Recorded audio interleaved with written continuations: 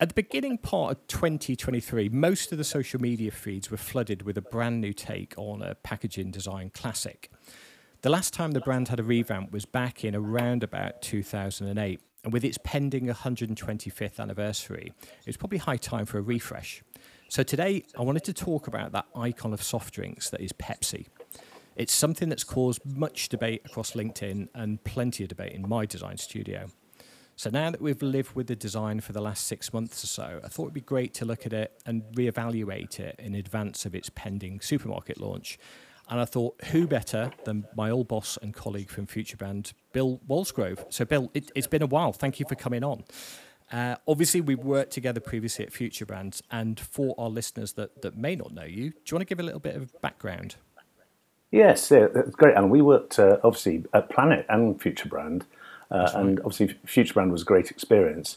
I enjoyed my years in London working big agencies, obviously for Curly Porter Bell, where I really cut my teeth on consumer branding, doing mainly food and drinks brands.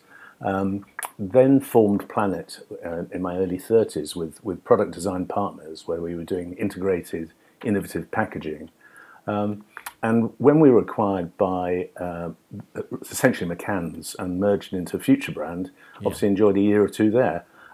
And really what made a big change for me is I worked on a big account for B&Q. I'd never worked on retail brands before and really wanted to stop working on consumer brands, and then worked in a company called Big Idea that I was a partner for, and worked on retail brands for about 5 or 6 years, which I really enjoyed.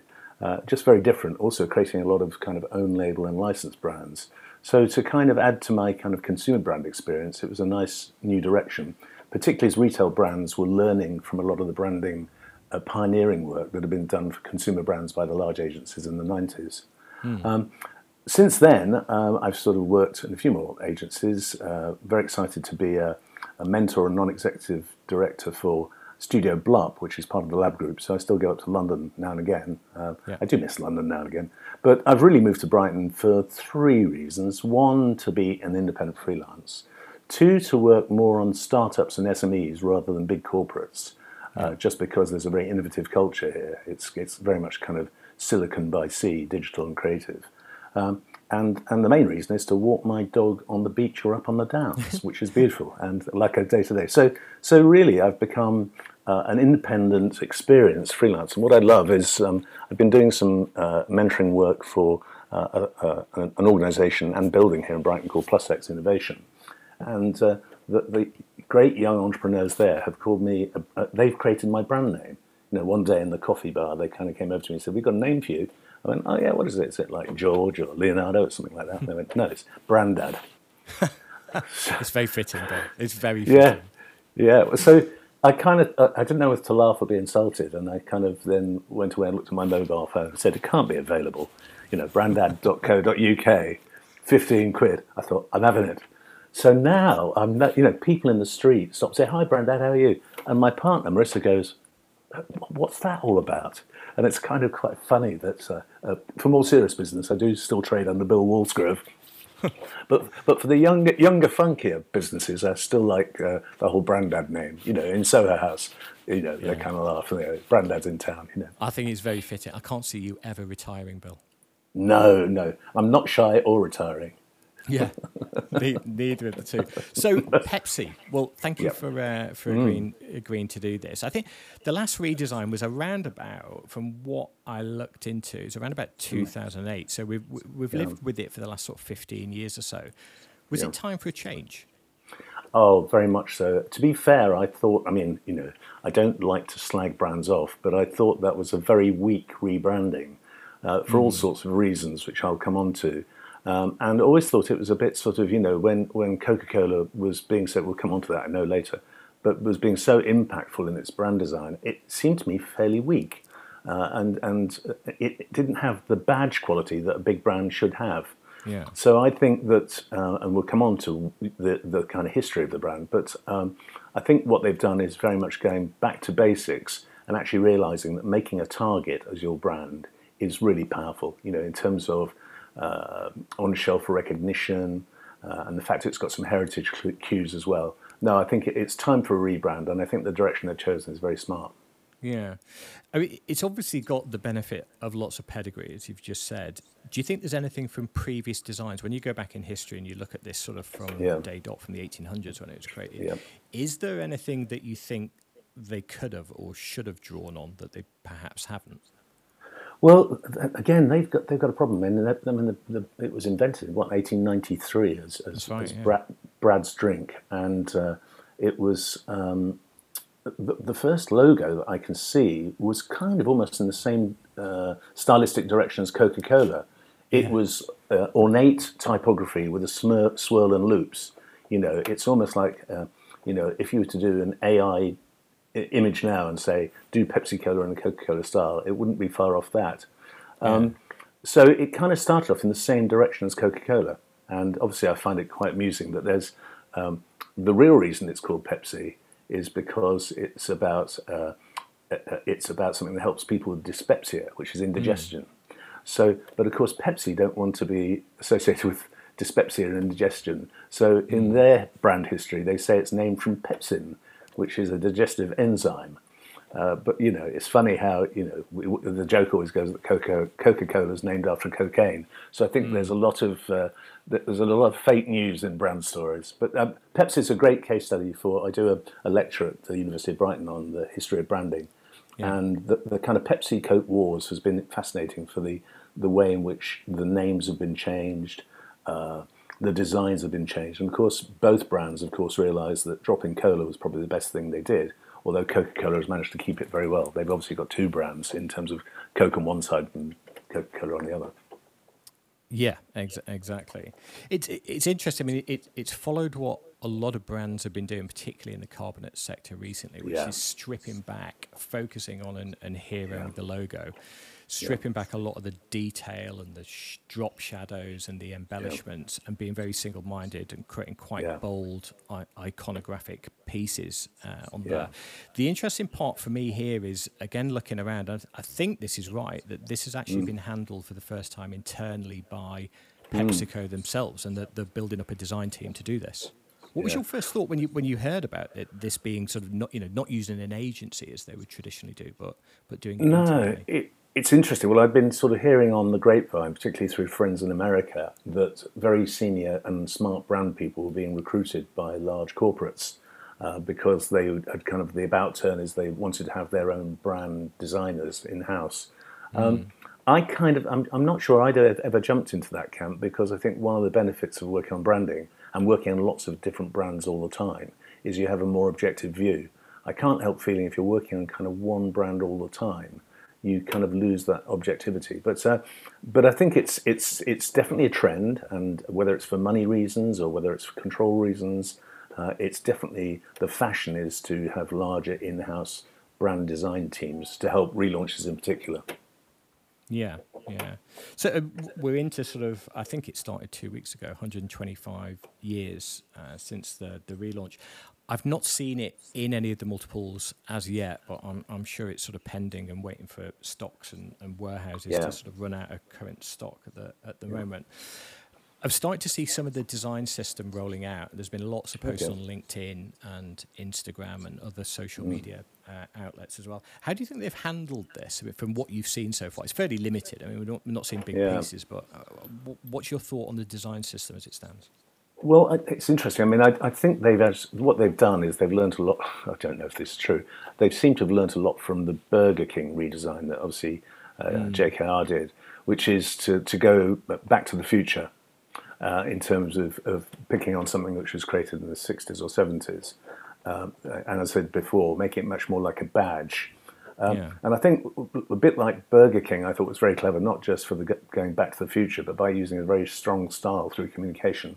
It looks to me, and I don't want to cast aspersions, it looks to me that Pepsi is following that same sort of retro modern direction. yeah, yeah. I think you're right. Obviously, their big rival Coke went through a big redesign of the whole design system about Yeah, 8 months ago, yeah. something like that.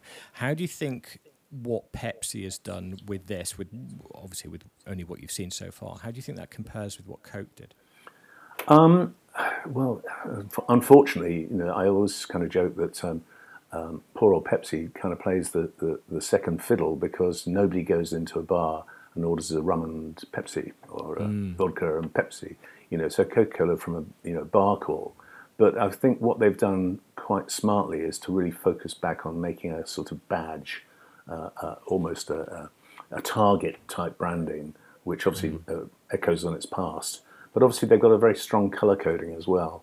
The blue obviously differentiates it from Coca-Cola. So I think if they stick to their guns in terms of this Back to the Future and making sure the colour palette is imaginatively used across social media, across content creation, then I think it will succeed.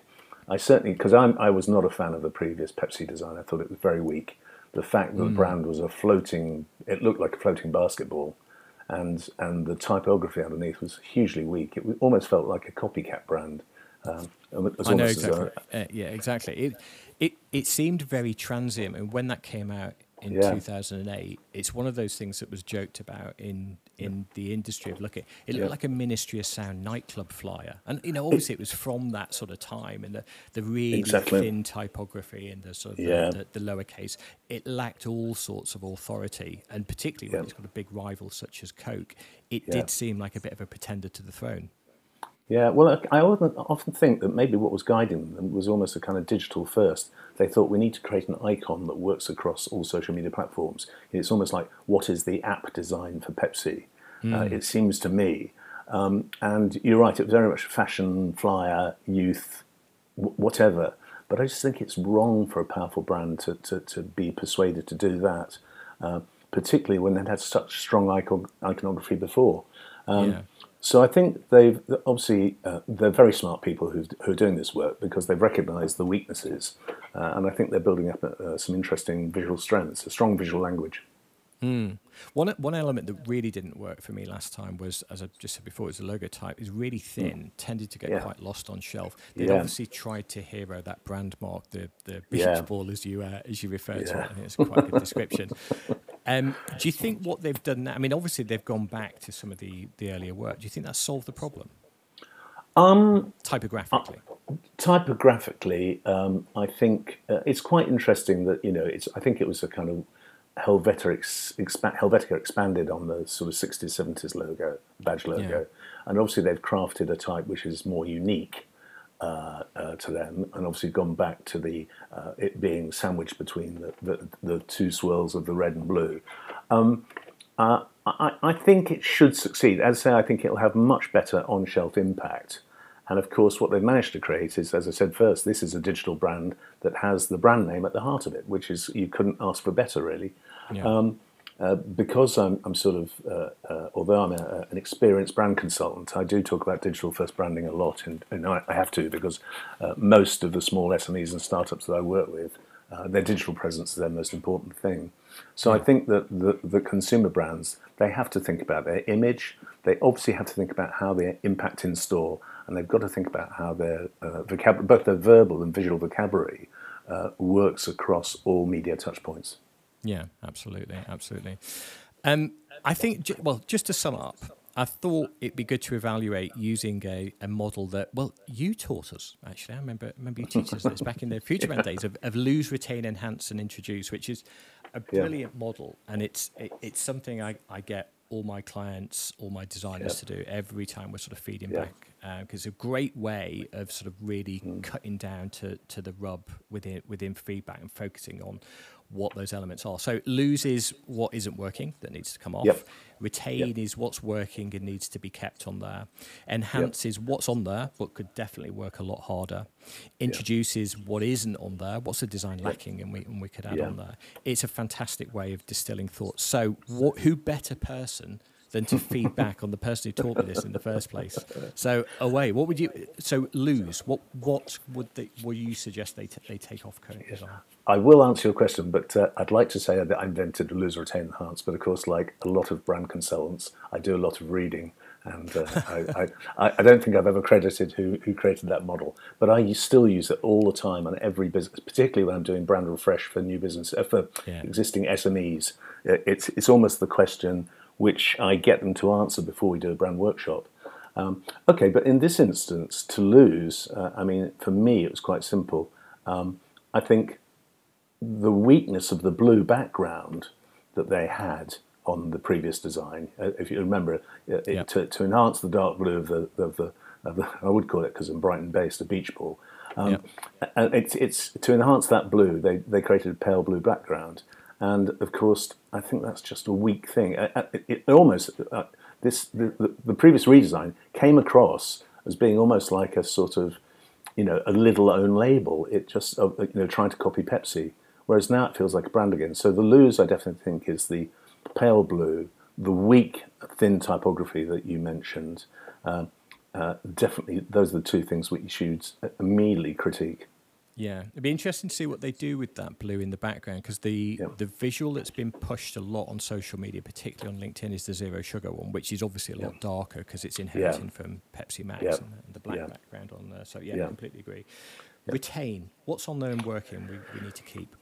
Well, retain is two key things. It's the fact you have red above blue in organic shapes, and obviously the name Pepsi, and not going back to calling it Pepsi Cola or anything. So obviously retain the word Pepsi, and retain the fact you've got already a badge which has, almost like flags. It's got a colour identity, and retain was obviously key. Those two parts. Yeah, sure. Enhance. What is on there but could work a lot harder? Well, enhance is obviously the positioning of Pepsi. If you're going to be a powerful brand, you want to be the centre of the eye line. So enhance is don't make it drop away off the design. Make it at the heart of the design. It's such a powerful, iconic. And the old design, which this is based on. You see people wearing those as T-shirts, retro T-shirts. Yeah, absolutely. So it's not just a design on a can. The reference is actually in the kind of common vernacular of fashion as well. Yeah, absolutely. And lastly, introduce. What's the design lacking in your opinion? Yeah, introduce is actually some more character and weight to the Pepsi name. They've created an interesting, bold sans serif, and obviously it's got that slight slope on the P's. And I think the same sloping is on the I as well that I can see. I think they've crafted something which isn't a generic typeface as it was before in the 60s. So I think what they've added is character to the face. So you could imagine the face itself actually being typography that's used elsewhere in campaigns. Yeah. I don't know if that's true, but I think it leads me to think that in the design system there will be typography which references the brand name. Yeah, I think we'll start to see that rolling out. I mean, it must be inevitable. I mean, we must be getting onto that. Yeah. Wonderful. Thank you so much, Bill. A pleasure as always. It's been far too long. Will you do another one? Will you come on again and do another? I will for us? Always. As my partner says, she goes, Bill, I do like when I hear you talking about branding. You're so passionate about it.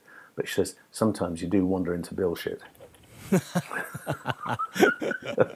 and I think what she means is I like talking. I like the sound of my voice too much, but I would love to, because I think what you're doing is really interesting in terms of, obviously I've followed what Slice have been doing, been very, very impressed, and in a way I'm very proud of. Obviously I've worked with some great designers. To see them go on and carve out great businesses themselves has been kind of a kind of honour, but and the fact I've kept in touch with them. So no, I think what you've done well, and I think the fact you're doing these is also absolutely on the money, spot on. I think the whole thing of doing education, podcasts, videos, things about your craft and your experience are really important. And also, the other thing is, to be a thought leader, you've got to have thoughts about things that you don't just do, but other people do as well.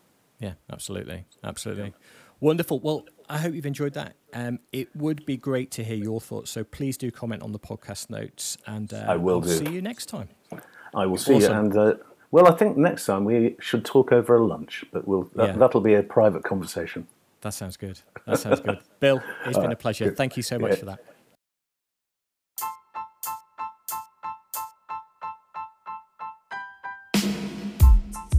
Well, that's it. That's a wrap, as they say. I hope you found it informative. If it adds value, then please do subscribe.